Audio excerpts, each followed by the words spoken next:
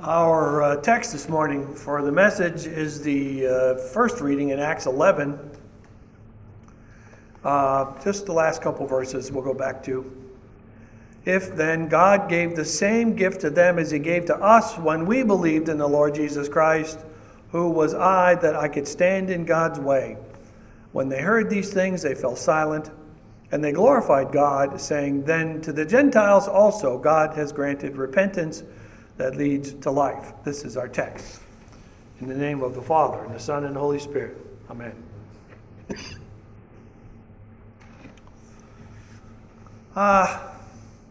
Sometimes we make bad choices. I was thinking about something. It's probably too embarrassing to be saying in public, but I'm going to say it anyway. When I was in high school, I had a paper route, and I had a little extra money, and I needed some new pants. So I went over to Kmart, and I looked for some. One of the problems I had was I was pretty nearly transparent because I was that skinny, and I had really long legs. So finding something that fit was difficult, but looking around a little bit, I found one pair of pants that worked, and it was a pair of jeans. Except they were green. It wasn't really disgusting green, like that could have been, but that was all that there was there, and I needed something, so I checked them out a little bit to make sure they were long enough and that the waist was right, and it seemed to be, so I went and paid for them, and I brought them home. The problem was, when I got them home, I found out that the legs on the jeans were a different size. I don't know how they could have done that, but and I don't mean that they weren't the same length, or I mean the around the top of the thigh, they weren't the same size. One was smaller than the other. And in those days, I was running track and lifting weights, and I had great big legs, even though nothing else was big. And so I had a really hard time wearing them, but I did anyway because I paid for them. But this choice was a bad choice.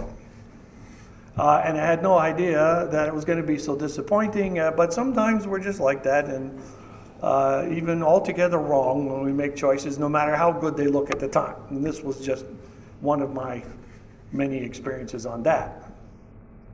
Now, the people that greeted Peter when he came back to Jerusalem, they were making some bad choices too.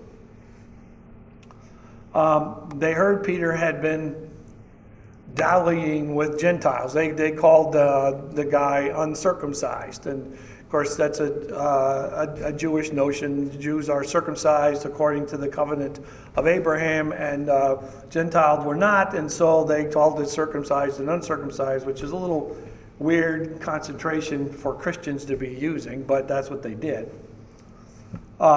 Peter's been with Cornelius, who was a Roman centurion, and he had friends with them, but they're believers.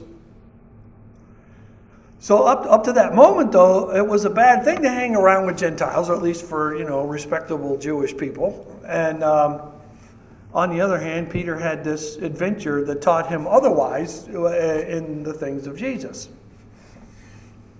He had a visit from the Holy Spirit. You heard the thing in the reading, tablecloth and animals that you're not supposed to eat on the tablecloth, and God said to eat. And he said, not me, I'm not eating that stuff because, I never do that. And God said not to put that off because he was making it right. And he told him that 3 times. And he said, now these guys are going to show up. You go with them. Okay. So he's told to go see whoever these guys take him to, which turns out to be a Roman centurion, which you would think would be a really bad thing for a lot of different reasons, but he went there, God sent him there, and when he did that, he spent a little bit of time teaching them, talking to them, and the Holy Spirit shows up, and here comes faith, and here comes a manifestation of power, and he was kind of impressed with all that, because, I think all of us would be. So he baptized them, and then he got into all this trouble. He decided who could say no if God says yes, And that was exactly the message you're supposed to get. But these other guys weren't getting it.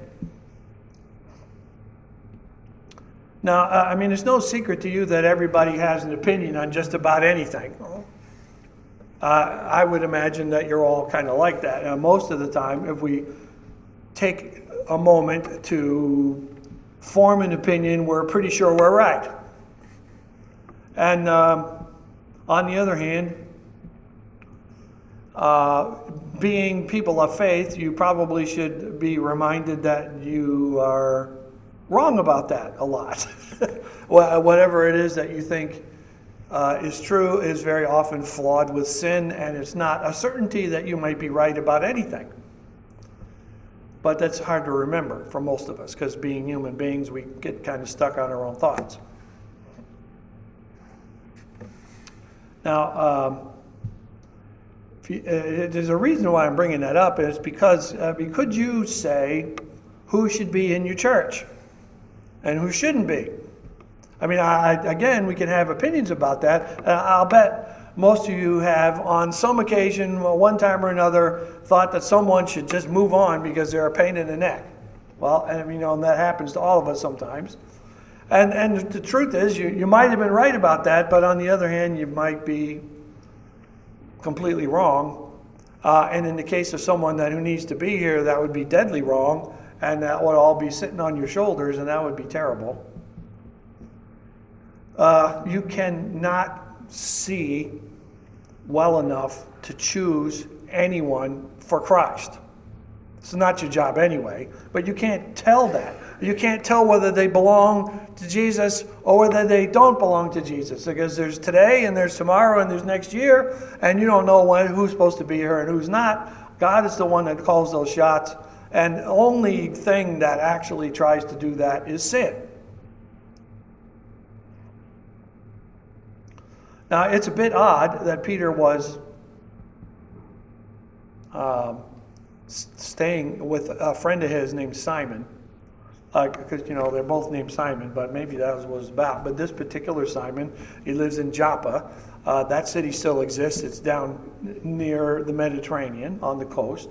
And this Simon guy he was staying with is a tanner. You don't get it in this reading, but when it actually happened, it says that he's a tanner. A tanner is a guy who treats skins from animals to, make them for clothing or whatever it's going to be used for. But the guy handles dead things, and that is something that Peter should not be there either. Because you're not supposed to hang around with dead stuff because it's unclean, and it makes it so you can't go to synagogue, and it's kind of a lot of problems there. So by the rules, he shouldn't have been there at all, and yet he was there. And then there's all this food stuff where you're not supposed to eat certain things, and God has to fix it. And there's supposed to be people that you're not supposed to hang around with, and God has to fix it. Makes Peter kind of like us that way. And Peter was told this really important thing: what God has made clean, do not call common. That's what the text says. Now, this word common is probably not what you would suppose. I think in our normal way of speaking, you might say vulgar, or low, or not quite up to par for what you're supposed to be messing with. But of course, that's the way Gentiles were seen. That's the way this food was treated because of Moses' commands. And so God has to come and explain to him that if I say it's okay, then it's okay. You can't just say it's not, which is what Peter was trying to do. But if you think about that a little bit, that's good for you. Now, and the reason I'm saying that is because Cornelius, in the end, being a Roman centurion, he was the first in a long line of Gentiles that would come to Jesus. And nowadays, there's a lot more Gentiles with Jesus than there are Jews, but you all are Gentiles, meaning not Jews. And if Cornelius hadn't started the ball rolling, then we would still be in a bad way before Jesus. So, And there's more to it than that. If it weren't for Jesus, obviously, you would not be clean either. Because he's the one that forgives sins. He's the one that takes away death. He's the one that takes away your condemnation. And for that matter, no one else would be clean either if it weren't for Jesus. So this is true for everybody, including the Jews who were fussing about this stuff. But you are clean. You have been baptized. You take from God's hand the communion that sits on your altar, the body and blood of Christ. You have the forgiveness. You have the promise of eternal life. You have these things. You are clean before God. Jesus died for you. And he rose to take death from you forever. As it turns out, this same Son of God died for all. Every one of them, sinners, just like you. Gentile, Jew, anybody. Died for everybody. Everybody doesn't believe it, but everybody has this benefit waiting for them.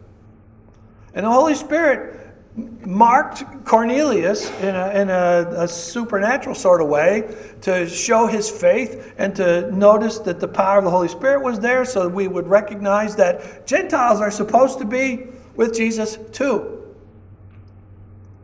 Some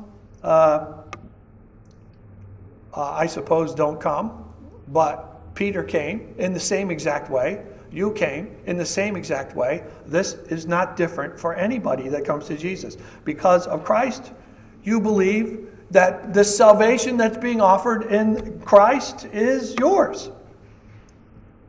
You repented of your sinful life, and as it turns out, you have to do that all the time because you're still sinners, and you have to continue repenting. And you are in this great position because the people that realized that Cornelius was a good thing to come along said that God grants repentance that leads to life.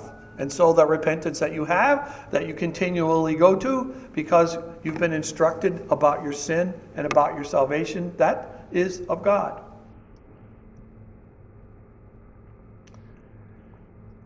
These things are gifts of God for any that he chooses.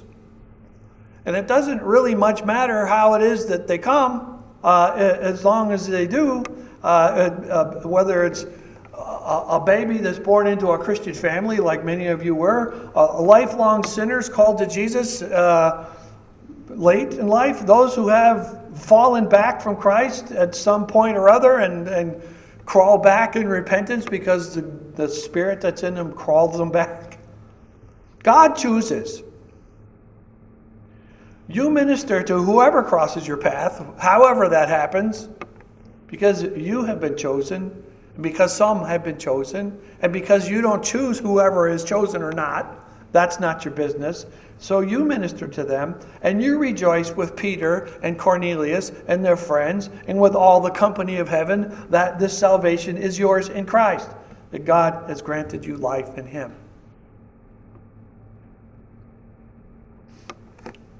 There are some things in the vocabulary of human beings that you should not say.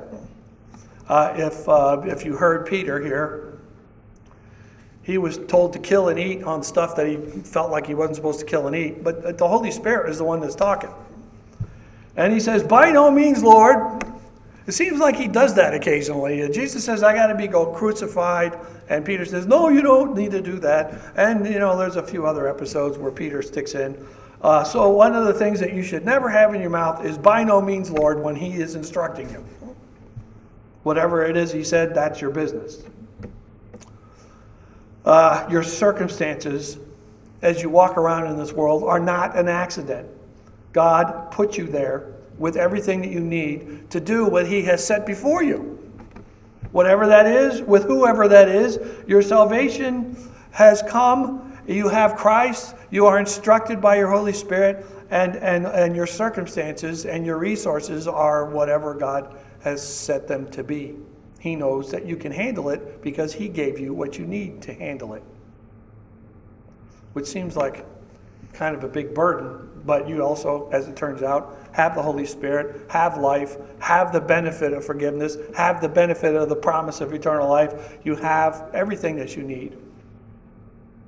Your salvation means that you can have great confidence in your Savior.